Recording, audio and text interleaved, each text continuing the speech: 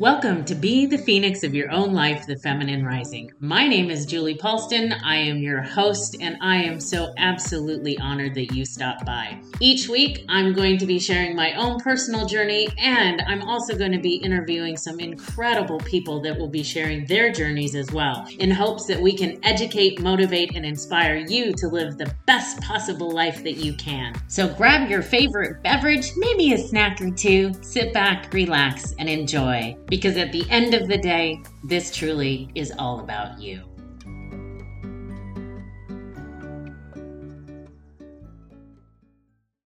Welcome to episode 4. So I'm just going to tell you that if you ever hear snoring in the background of my podcast, it's because I'm not the best at editing. I'm just going to tell you that right now. But if you hear snoring, it is not me. That would be the lovely little Lumpy Lou. She is my dog. She's my best friend, and she is in my office. And so if you hear that, please forgive her. She's having a good little nap. So when I started this podcast, I promised y'all that I would leave nothing off the table, that I was going to talk about my life. I was going to bring guests on here to talk about their life and their journeys. So today I decided that I was going to tackle a subject that I have lived with since I was 12 years old is when I started, but I didn't start my recovery until I was 21. Yep, I'm talking about recovery, alcoholism, addiction, that kind of stuff. So I started drinking when I was 12. Don't ask me why. I was just cool. But then I realized the more I drank, the less I had to feel. I will tell you that I had a magical childhood. Every single counselor I ever talked to is always like, "So, tell me about your childhood. Where did everything go wrong?" Dun, dun, dun. Well, nothing went wrong in my childhood. I had cool parents. My mom and dad were like the coolest people ever. My brother and my sister are incredible human beings. I am the oldest of 3. Somehow, I lost my mind and went off the rails.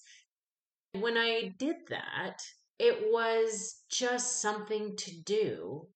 However, I found that the more I did it, the less I had to feel. And when I was in high school, I did it to fit in because even though I was quote unquote popular, I still didn't feel like I fit in. I felt like an outsider. I felt like I didn't even know who I was in my own skin. So I drank my way through high school. I mean, I tried cheerleading, but yeah, no, I'm not quite the cheerleader type. I preferred drinking under the bleachers and cheering on the football team. So after high school is probably when I really kind of cut loose. My mom and dad got me an apartment, and I proceeded to destroy said apartment. Figured out that I could get into bars, even though I was only 18. I could get into bars, and my life totally turned around when I discovered drugs because drugs really altered my mental state, and it took me to a place that even now was amazing. Like the different drugs that I took. The challenge is that it also destroyed the relationship I had with my family. When I started taking drugs, they took over my brain. All I could think about was how was I going to get my next high. I destroyed the apartment and ended up living on the streets of Seattle. It was different. It was challenging. I remember waking up, sleeping on a park bench. I slept in alleyways. Most of the time, I just found the cool people who were partying the hardest and was like, "Hey, so where's the after party?" Because I knew that if I made quote unquote best friends with them, that I would have a place to sleep. I met people, crashed and did the whole couch surfing thing. Then finally, I ended up getting a job selling magazines door to door. Don't ask me why I thought that was a good idea. Probably because they lured me in with saying, "Hey, we're going to travel across the United States and you get to sell magazines door to door and you can have the chance to win this amazing trip." I'm sure you guys have had some of those people come to your door, these kids that are selling magazines to win a trip to someplace in the world. I can tell you that's not accurate. The one thing I really did like about that job is number one, I did get to travel. We traveled all over the country and I got to eat at some pretty cool restaurants and some pretty bougie places. However, doing that, I got arrested, spent some time getting paid in drugs, traveling with people that did not have my best interest in heart. I ended up in Hollywood, Florida, and they were getting ready to go back across the United States. I was in Hollywood, Florida, which, if you don't know, is just a little bit north of Miami. It was amazing. Good grief. I got a job as a cocktail waitress. Yep, I was underage. They didn't really care I was cute and they needed help. I got this job. I was a cocktail waitress.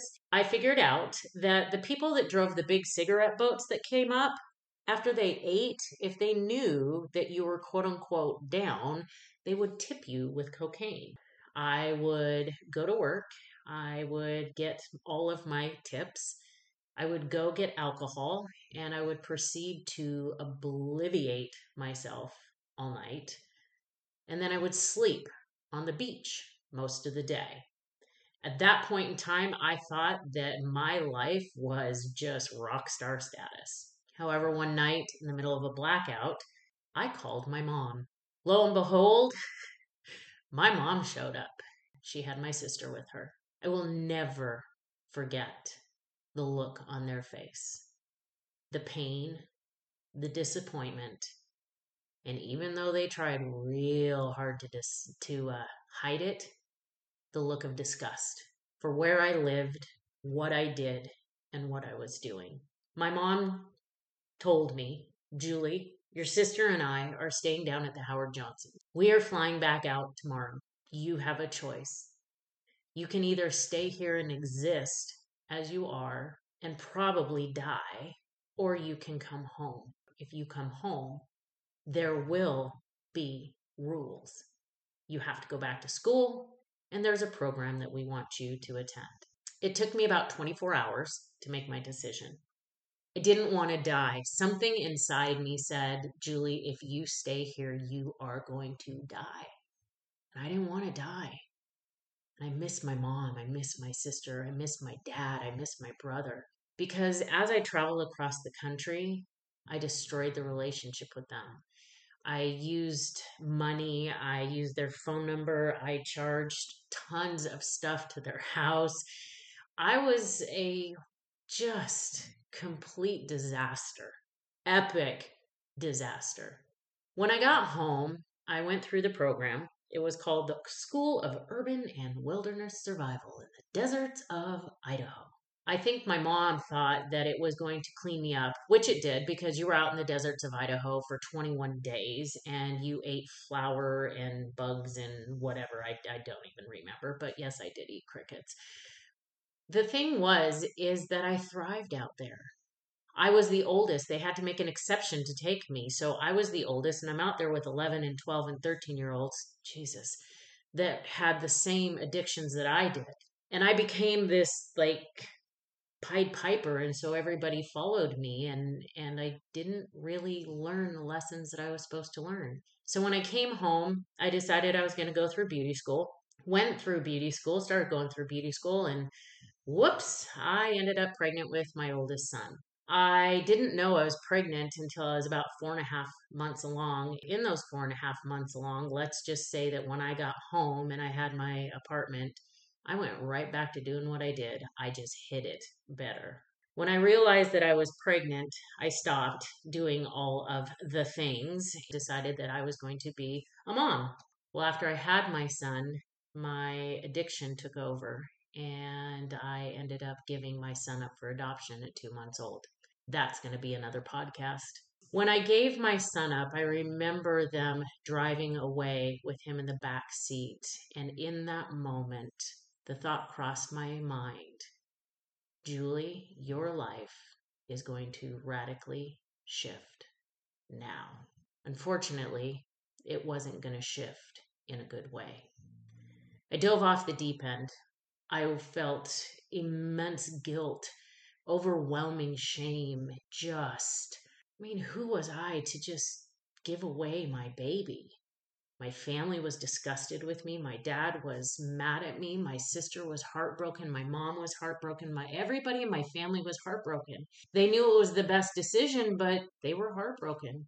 After a while, I I decided that I would spend my time at the bars. I would do whatever it took to make sure that I lived in oblivion and did not have to think. I thought I was doing good. I mean, hell, I had a job. I did hair during the day, spent the nights in the bars. And it was really funny because one night I was in the bar and I was just, tore up. I was having a good old time. And I met this guy. He told me that he was a cook at a treatment center. Now, in my brain, I was thinking that a treatment center meant sewage because that's all I knew about was, treatment centers were for sewage. And I thought, so there's a job that you cook sewage. Well, that's interesting. I gave him my phone number and proceeded to blow him off. Yeah, it was an entertaining night. Well, the next day I'm at work, he calls me and told me that I could make it up to him and invited me over for dinner. I, being the gracious guest that I am, brought a bottle of wine. He proceeded to throw it out the second story window and told me, Julie, this is clean and sober housing. What's that? He said, everybody here is in recovery. Okay, from what? Well, we're all alcoholics and addicts here. Whoa, slow your roll. I gotta go. Because I wasn't one of those people. I wasn't homeless anymore. I didn't need recovery. So we started dating, and I would drop him off at his AA meetings, and I would go to the bar. One night, he invited me to a candlelight meeting, and I had told him over and over and over again that I did not have a problem. I didn't need to go to a meeting. In fact, I was getting a little bit tired of the pressure. But I thought, what the hell? I'll just appease him. I'll go to one of these damn meetings. Whatever. Better buy me something cool or take me out for some good food. So I went to the meeting. And I'm sitting there and I'm listening to these people and I'm thinking, yeah, nah, Jules, you don't belong here. You're not one of these people. Until this woman told her story. The minute she started speaking, it was like she was talking about my life. And it hit me. What I thought was a good time was me running from my life.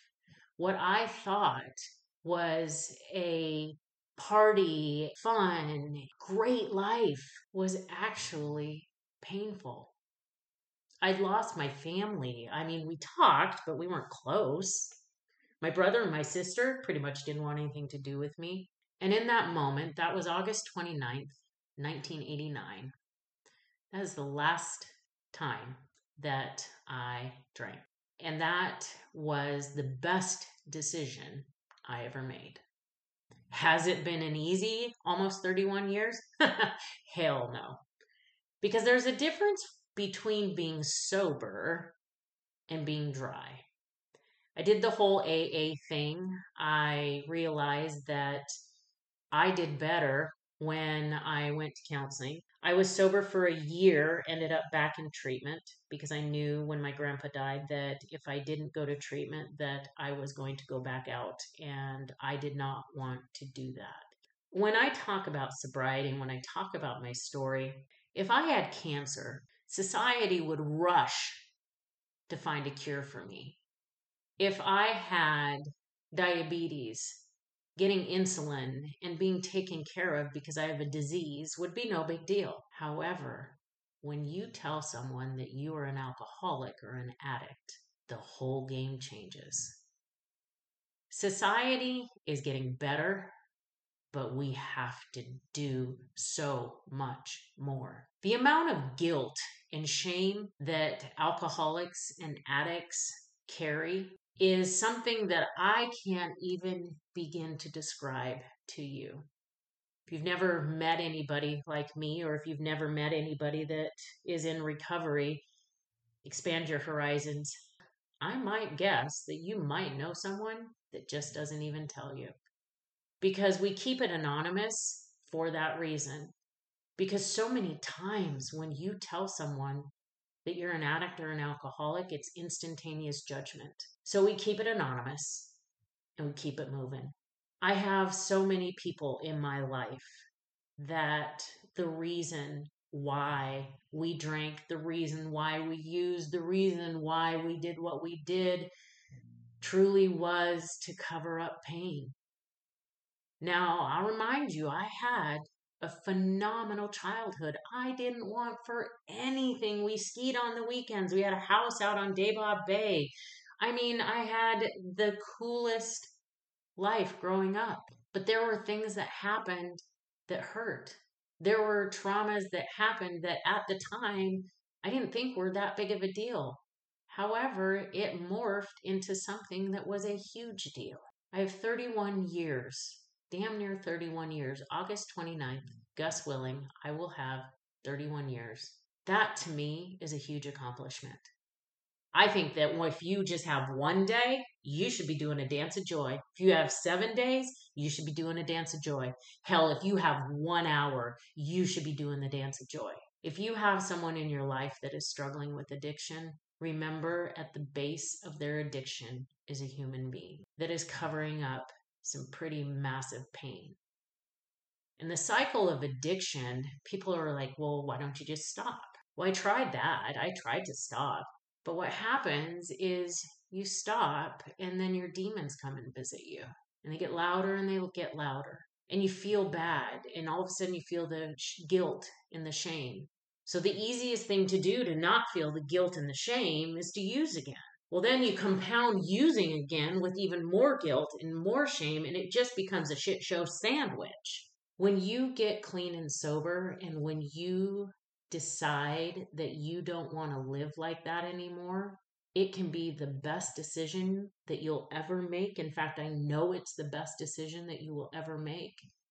It also will be the hardest decision that you ever make. I will always stand by my brothers and sisters in sobriety. I will always stand by those that have not been able to conquer their addiction or have not found a way to live without their vice. I will stand with the people who struggle every day of trying to find their way out of the darkness, because that's a big hole. That's a dark hole. I don't recommend it for anyone. If you have someone in your life that is in recovery, celebrate them every day. Because when you are in the throes of addiction, you only have three choices. You can either get clean and sober, you can go to jail, or you can die. I chose life. Every day when I wake up, y'all see the ones that are friends with me on Facebook, you see my pictures at the beach. That's why I get up every morning. I choose life every single morning. Are there hard days? Oh my God, yes. There are days that, whoo boy, let me tell you, there's nothing better than a ice cold beer or shot to take away the pain. However, I've learned that that shot or whatever it is that I want to put in my body is only going to take it away for a very short period of time. I don't want to ever go back. So every day I choose me. Every day I choose my recovery. Every day I choose to live my life the best way possible. It's not easy. It's not fun sometimes. Society, I remember being behind the chair and having clients talking about people that they knew that were alcoholics. They would whisper it, you know, Julie, they're drug addicts. I was like, awesome. Because beyond that, yeah, they have a drug addiction. They're an alcoholic. Y'all, they're a human being. They need understanding, they need help. If you happen to stumble across this podcast and you are in the throes of addiction, there's help out there for you. You are always worthy of help. You are so much more than your story. Your story will save someone else's life. You are worthy of healing. You are worthy of sobriety. You are worthy of discovering who you are and who you were before the world decided to tell you who you should be.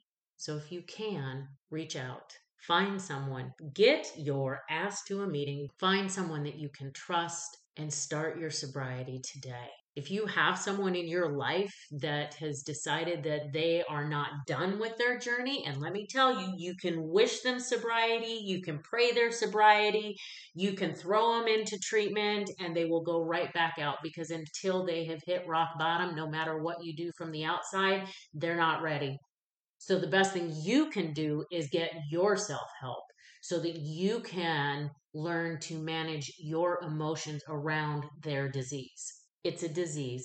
There's mental things that happen when you take drugs and when you drink. It's a disease. It's a dis-ease of the body. It's a dis-ease of the mind. It's a dis-ease of the human condition. And I'll say it again, the human condition. So if you can help someone, do it. Just don't hurt them. If you have to walk away, it's probably one of the hardest things was to see my mom look at me and tell me, Julie, we're done. We love you, but we're done. Until you are clean and sober, you are not welcome in our home anymore, because I'd lied, I'd stolen, cheated, gone to jail. Whew, I have a story. The one thing that I do know is that my story can change someone's life. My story can be the hope and the spark to help someone see the way out of the darkness. I will never, never be ashamed of my story. Never. There is nothing that shame can do to me anymore. Because here's the thing, shame lives in secrecy and in darkness. If you can share your story, it's no longer a secret. And when you step into your power and you step into your light and you step into the God-given, beautiful, divine human being that you are, shame no longer lives there. And there is something incredible that happens when you can shine the light on shame. So I would invite you to shine the light on your shame. Find someone, find a counselor, find someone that specializes in addiction therapy, find someone that can help you to find that light. Because there's always hope. I promise. There is always hope for you. You're not broken. You're not a horrible human being. You're not disgusting. You're not any of the things that you think you are. You are a beautiful gift of the divine.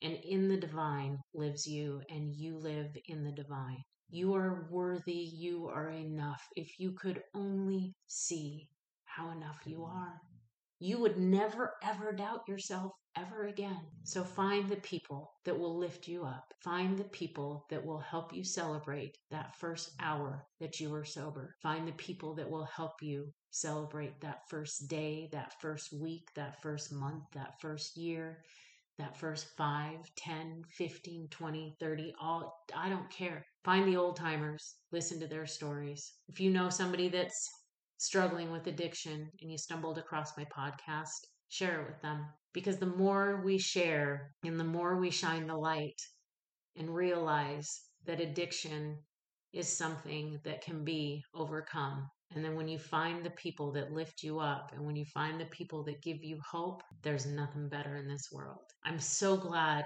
that you hung out with me today and allowed me to share that story. It's a long story. There's so many things that I left out because I do need subjects for the rest of my podcast, because I do need to tell some other stories. I'm really, really, really glad that you're here.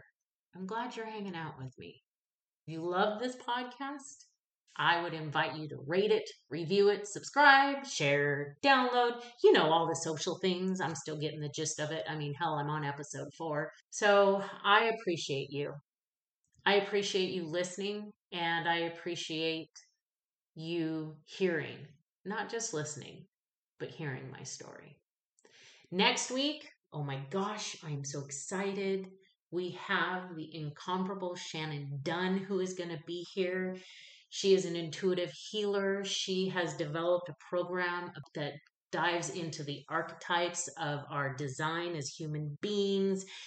And she's a badass Australian. Anyhow, she's going to come and hang out with us next week. After that, I'm going to share another story, and then we have some incredible guests coming up. I would love to see you next week. I hope you have a beautiful, magical rest of your day. And because it's Wednesday, Now you just get to slide on into the weekend. Thank you so much for spending your time with me.